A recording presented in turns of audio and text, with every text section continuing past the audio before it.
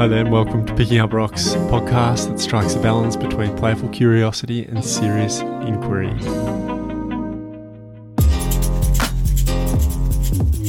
In today's episode, our guest is Professor Bryony Rogers, CEO of Fire to Flourish at the Monash Sustainable Development Institute, where she leads a pioneering initiative to rethink our approach in the aftermath of disaster, working in partnership with communities around how to redefine our exit out of a disaster and how to redefine our existence within it. We jump into the conversation around how do you give space and create that space to allow people to feel safe to share their thoughts, concerns, ideas around how to get more resilient in the face of disaster. This conversation then goes on to really interesting places. I'm looking forward to sharing this with you. I hope you get something from it. Bryony shares some honest insight around leading an organisation, trying really hard to think of new approaches and best ways forward to hopefully scale this when they exit the sandbox and take it further afield. Every community is different, and every community has had a very long history, and then a disaster has hit and it's got a very long future ahead. And so from a community perspective, the community having that power and that agency to map out its pathway of recovery and be in the lead in driving that is really critical. The communities that we're partnering with, there's 3 in New South Wales and 1 in Victoria. The stories that they tell us, that what they say is that the bushfire itself, it was really challenging, crisis, scary, but in fact a lot of the trauma that they're still carrying was in fact about how they were supported or not supported in the aftermath. You know, what is the hazard? And part of that was that there was a lot of top-down support that was imposed upon a community, and whether that was outsiders coming in and taking over what had been a whole lot of really strong community-led immediate response effort on the ground, or assumptions about what a community would need. You know, we've heard stories down in Mallacoota about pallets of licorice bullets being delivered to Mallacoota where they didn't have, basic building supplies and food supplies, but they had lots of licorice, stockpiles of clothes or food or things that had not been requested and not needed, as being a really additional layer of trauma and workload when the community actually already had its work cut out for us. And so I think that first responder point you're making is a really important one. I think there's, a lot of right emphasis on the role of the emergency services in providing support to communities. And when we talk about community-led response and recovery, in no way is that undermining or negating the need for that really important role of the emergency services. But often it can take time for those emergency services to get into community. And what we experienced in that bushfire season 4 years ago was the fires were so widespread, the emergency services were so thinly spread that communities they were the first responders. And we're experiencing it again at the moment. 2 of our partner communities have had repeated fires in the last 2 weeks. And again, roads were blocked. The community needed to mobilise themselves to be ready and to respond in ways that were right for them. And so the end goal for Fire to Flourish is, can you explain that to me? I'm trying to sort of picture that, but what is the end goal or really striving towards to achieve? Is empower communities, number one, I would imagine, to flourish, and then what does that look like, and can you explain that to us and how that's going to happen?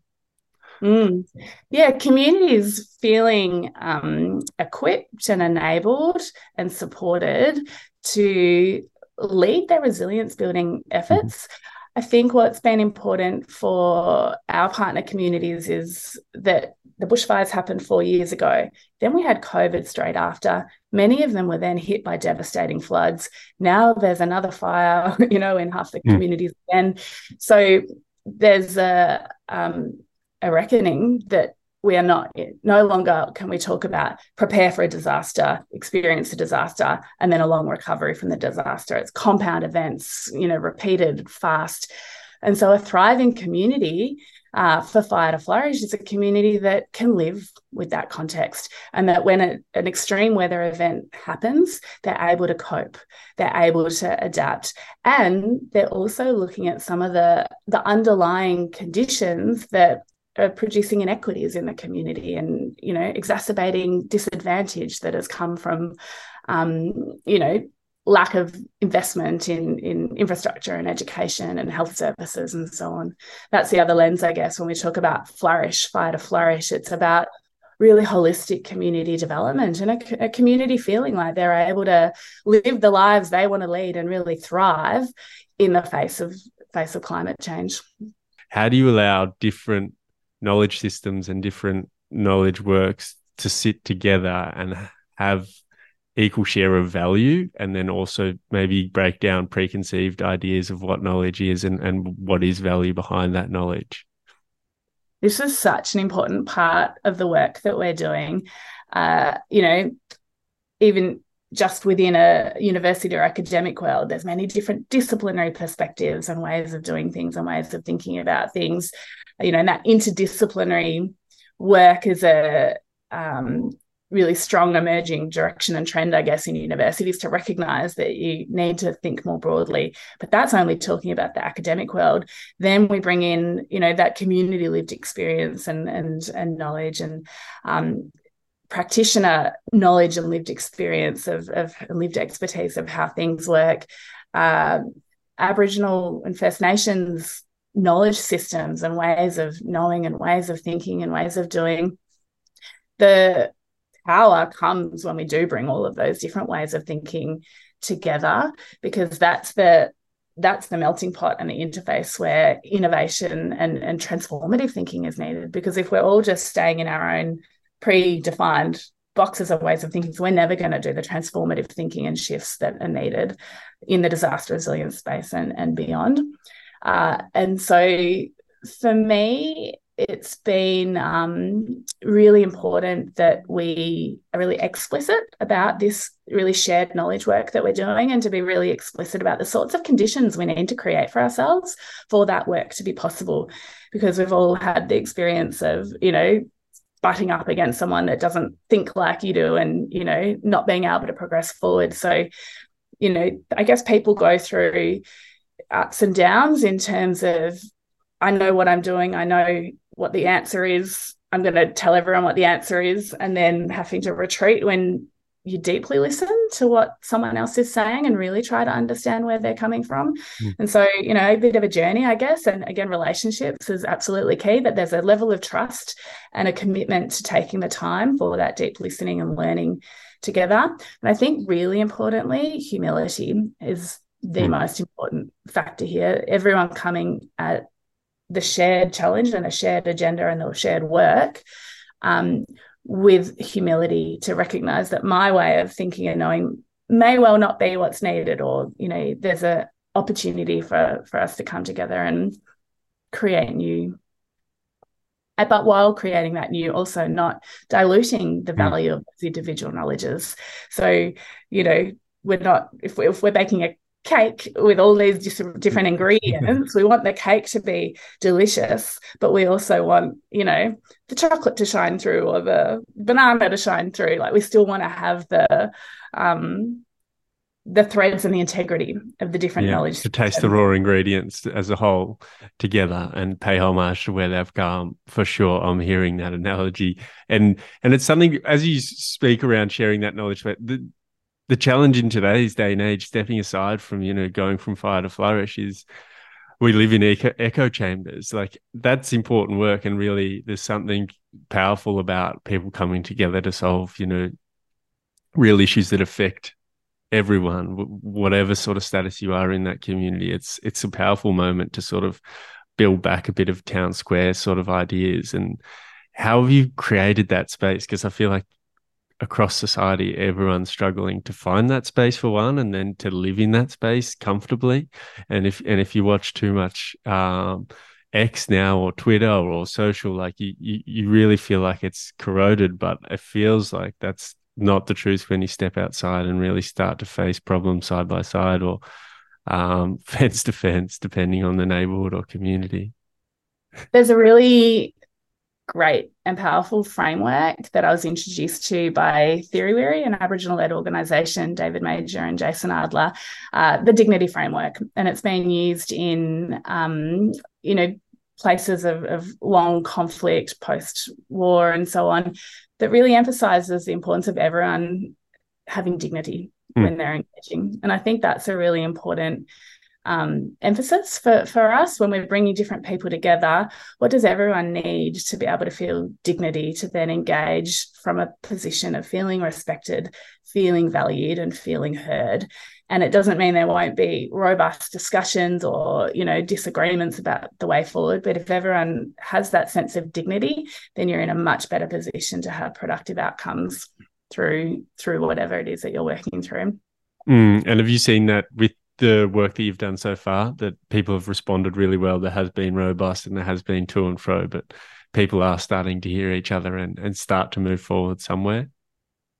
Yeah, we are. And again, that's that timepiece that to work through the discussions, and also skills, that there's facilitation needed for those sorts of discussions. And I think from a skills building perspective, when we think about disaster resilience, there's the really tangible, practical skills, chainsaw skills and so on to in the peak of a disaster. But in fact, community governance and facilitation skills are really, really critical. And that's a whole area of investment and capability uplift that we need, I think, across communities and the organisations interfacing with the communities, to recognise the importance of really strong facilitation to create those spaces where what would that look like at scale, Briony? Like, in terms of, like, what would that look like? Is that jumping onto an organisation that already exists, or is that something completely new to a degree that has to come in there? Oh, I don't think it's completely new at all. There's lots of organisations that, that can support and be part of that capability building agenda and pathway. But I think what's needed is a recognition of the investment needed to enable that sort of work to happen at scale, and the models that allow it to be spread. What we hear from our community partners is that it's helpful sometimes to have outsiders hold the space, that it can be compromising for someone local to hold that neutral facilitation role. And, that's certainly something that we are supporting our community staff members with, that they wear multiple hats. They're employees of Monash, they're representatives of the program, and they're members of the community. So their job doesn't end at the end of the day, because when they're at the supermarket at 7:00 at night, people want to talk about what's happening, and and that creates a vulnerability that really needs to be protected and supported. And so I think the power of having someone sensitive, neutral, and really very well skilled in facilitation to support, but also having had probably a lived experience of what the communities they're working with are going through, so that they've got that that sensitivity and awareness, I suppose. So I think that's potentially in a community to community peer model of some kind that allows the skills to grow and support and flourish at scale, while still having that opportunity for neutrality. Yeah, that neutrality, I think, is key for people to be able to feel safe to share and get rid of some of the things that may be existing there or may not. And so what are some of the innovative ways you're looking at Fire to Flourish that are engaging community that may have not felt safe to participate, and getting that sort of social buy-in and people on board to feel safe to share their story or their insight around what's challenging them, where they want to be? What's that looking like in the sandbox approach, and what's working and what hasn't worked? We are putting a lot of emphasis on the relationship element. So coming at it from a perspective of fun and connection, starting with people first. Connecting to country has been a really important focus for our workshops and activities. And so for the international audience, Aboriginal cultural practices around connecting to country, acknowledging place and connecting to culture as well is a really important starting point for a conversation, so that everyone's feeling really grounded and respectful and respected. And so, building some of those elements in to set really strong relational foundations with the processes, emphasizing story sharing so that, people have the opportunity to, again, connect through story, but also learn from story. When people are sharing their experiences, a whole lot of patterns come out of hearing different people's experiences, which start to then point to what priorities the communities might have that may be shared, but also might be different. So I think also holding space for difference. And then also introducing some frameworks to support communities to think about some of the systemic issues and the systemic challenges. If this is a thing that's happened and it was a negative experience, why did that happen, and what's underlying that, and what might be some of those deeper levers of change that we can start to address together. Mm. And the other element is coming back to the funding model side of things. A lot of the challenge that communities have had is that the funding that's been available for recovery and resilience building has been very bound by bureaucracy. The guidelines might not match what the community have identified as a priority, or the timeframes don't match, or the administration needed to actually secure grant funding is just too overwhelming and difficult to navigate, that it's not worth people's time, or, really negatively impacting the community when, different parts of the community are pitted against each other in a competitive process. So instead of actually strengthening that social cohesion, the act of and process of recovery undermines that community fabric because of that competition. All of this is really negative and needs a whole lot of reimagining and innovating. So that's where our participatory granting experimentation comes in. What could it look like if the process of coming together, developing a shared vision, getting a really informed, evidence-based insight into needs and priorities, coupled with conversations around, well, what do we want to invest in collectively? And let's use deliberative democracy processes at that really grassroots level to come to some shared decisions. And the evidence and the results so far are really promising about the power of this sort of approach. It sounds needed, and it also sounds very, very hard and delicate, I suppose. Very delicate is the word and with that delicate process of allowing everyone to be heard and then getting to somewhere, and then also communicating the fact that we might not get it right. This is the sandbox approach, and we're wanting to push boundaries and be innovative to make sure we pick up every rock, look under every shell to try and find the best way forward. How have you found that as a leader, leading this organization in a sandbox approach where everyone has, and rightly so, agency in that, but you're trying to push it forward somewhere? What have you found that you're putting in your toolbox and constantly turning to help sort of push that organization forward and make sure everyone feels safe, heard, but also doing the work that needs to be done? The most important ingredient has been time. That these sorts of things can't be rushed. And, even for us as a whole program, we're coming up to 3 years into our 5-year program. I think we thought we'd be further along than we were at the beginning. And, COVID didn't help, but the time we needed to build relationships in community, to be invited in and to be trusted was absolutely essential. So the most important thing that we've learned and been guided by is going at the pace of trust. And sometimes that can be really challenging and at times frustrating, but it cannot be compromised, because as soon as we step past that, then we lose all the trust as a program, but also in terms of the community processes, that some conversations need time to be had, and it would undermine the work and, get in the way of good outcomes if it goes any faster than that. So with Monash University leading the program, we've got research and evidence generation and learning woven through everything that we're doing in that real action learning sense, action research. And so there's a lot of complexity in what we're doing. There's a lot of uncertainty and emergence because it's community-led priorities around how we're taking things. I think as a leader, I've needed to be really thoughtful about holding space for people in that learning journey, and to be really explicit about naming that we're on a learning journey together, and to help people make sense, I guess, of the bumps, because when you're innovating and experimenting, it means things do go wrong. And when things go wrong is also when you do a lot of the learning.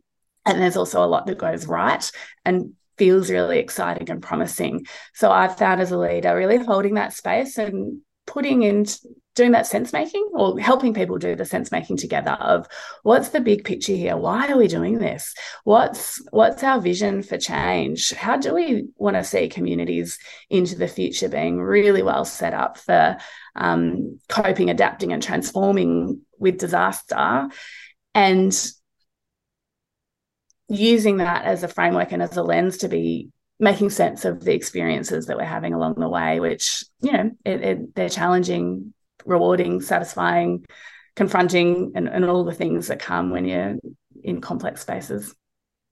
And what's an example of, have you found, I often find mistakes lead to something quite new, or it can lead to just a cross out, but can also lead to a new insight that's come through. But how have you found, or how have you communicated to the communities who are there that they have a unique opportunity to share has that been a big part to being like, this is a moment that you could also help your community, but really help others who are going to go through something similar, and we're sort of in this journey together to be able to develop something that's going to have a potential to have really great impact on the way service delivery and recovery come about?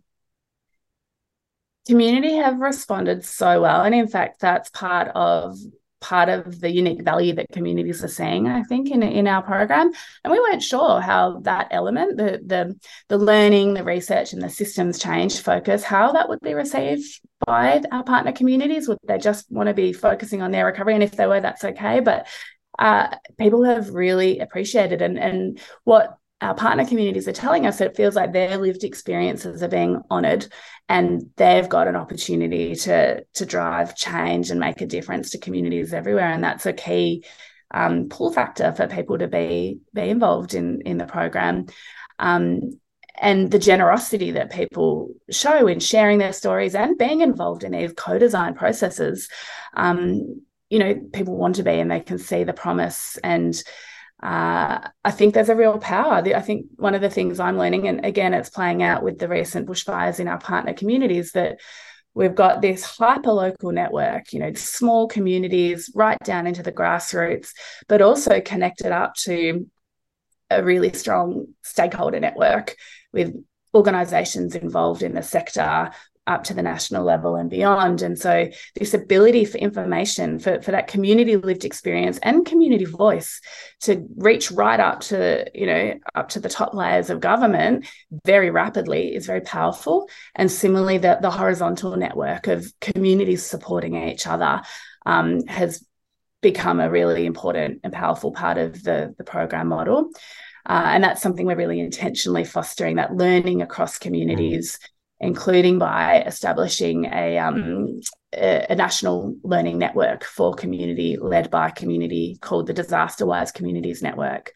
And that's a platform for communities to come together and do that learning and that sharing as a collective movement. So can you take us through that process as you were talking there? And that sounds like a big pain point for communities, is not feeling heard when something wrong happens and takes a long time to be heard. But it feels like you've almost done a bit of rewiring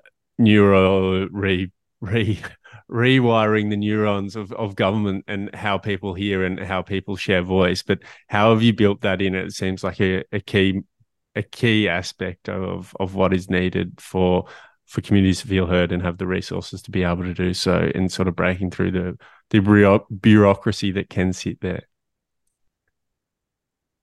The government organisations that we're working with are really aware that community voice need to be at the table and need to be part of the reimagining and the reshaping. I think it can be difficult, for a federal government to reach down and get access to community and, know who to invite and how to do it. So we've, I guess, had a role in convening different combinations of people together in really important discussions. So, whenever we're running events, for example, to really explore and unpack a topic, we're aiming to get at least half of the participants to be community members and community leaders alongside members of local and state governments and service providers and other agencies. And every time, the richness of that discussion and the power of the insights that come out of that have been quite transformative for everyone in the room. And we've done that then particularly, for example, foregrounding Aboriginal wisdom is one of our core principles. And so we've hosted events that really bring together Aboriginal leaders, Torres Strait Islander leaders to speak their voice and share their leadership and their excellence. And that's been something that hasn't had enough attention in Australia or hasn't been done enough. But again, it's been really welcomed. So it feels like we're really at a tipping point in the country around recognising the importance of community voice, lived experience, lived expertise, co-design. And what I hope we're doing in Fire to Flourish is developing those models and tools and templates that help with that how question, so that it can become the norm. And what is that tools and templates? Because it feels like there's lots of different elements that'll look like that. But I suppose you could dig, but you've got a couple more years to be able to figure out where that scale is. But it feels like there's a few templates and products that are going to be developed of that. It's an exciting space and something that needs to be worked upon. So kudos to the team out there working on that. Yeah, thanks. It's a really important approach to research for us and for Monash. What's the really practical, impactful products and scalable insights and tools that can come out, ranging from process, workshop plans and methodologies to bring people together, to have those sorts of discussions, participatory granting toolkits. How do you actually, what tools are needed to help people have that democratic community-led decision-making around grant funding. Placemaking is another element of process and tools that we're working with, looking at built environment and place-based imagining and visioning and planning and design, and doing that in really collaborative ways across the community. Also looking at resilience measurement. There's a lot of talk about this word resilience, but what does it really mean? And communities themselves don't love the word resilience because, we're already resilient. Look what we've been through. And so I guess tools to help people unpack what are the factors that strengthen a community's resilience and how well are we doing? Where are our strengths? Where are our needs? As well as, I guess, models for how communities can access the forms of support that they need. So there is absolutely a financial support need, but often what communities are looking for are access to, for example, professional skills, advice on insurance, advice on business models, technical expertise for rebuilding. And some communities that are doing quite well in their recovery happen to have had retired professionals that live in that community and are happy to volunteer those skills. But many communities don't have people that have those skills in their home area. And so, developing models and partnerships, I guess, to help communities access, training, upskilling kind of work. So I guess developing a picture of what are the capacities that a community needs to draw on or wants to draw on to help in their preparedness, recovery and long-term resilience building work, and how can we systematize ways for communities to access those capacities in ways that are self-determined, easy and accessible and available at scale. And I think that's the big challenge, is available at scale, and to allow communities who may have not experienced it but may soon to be able to get prepared, and what that looks like. Does it go through the CF in terms of getting community involved? How does the message get out there? I'm thinking about where we just moved, and I'm like, how would that come about? Is it through the traditional methods like CFA, little community organizations coming together? Like, what have you identified as key to first get the people who may have not felt safe, and then just everyone else to be able to come. And how do you prevent people from oversharing who have maybe had the mic for too long? Yeah, every community has strengths and existing organizations or groups that are already anchor points for the community. So it's been really important for us to start where those strengths and existing anchors are. For our program, we've recruited local staff as a key part of our model. And it's really those local staff that are leading the implementation of the program for their community. But I think the general principle has been build relationships, really understand the community as a place-based system. And I think that lens has been important, that we're not just talking about disaster and emergency. It's that community development lens and all the different touch points that a community might have in living their lives. And in fact, all of that needs to come together as a cohesive system to help that community or to be part of that community during and after a disaster event.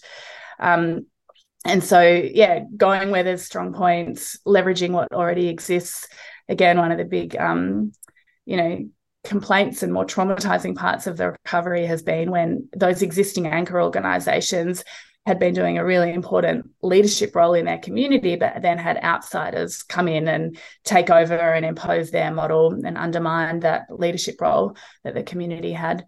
What we've seen in a number of our communities and other communities around Australia is that Aboriginal controlled organisations have that really strong anchor role in community. They know their community, they're always there, they're providing that support over the long term. But we were not set up as an institutional fabric to recognise the role of them, were overlooked, not included in information flows, not resourced to do the work in the disaster recovery period. And so I think there's some really important reimagining we can be doing. What if we start to work with those existing organisations on the ground and recognise those people and organisations as really valid players that need to be supported and enabled and connected and resourced to have that really formalised role in disaster settings. Mm.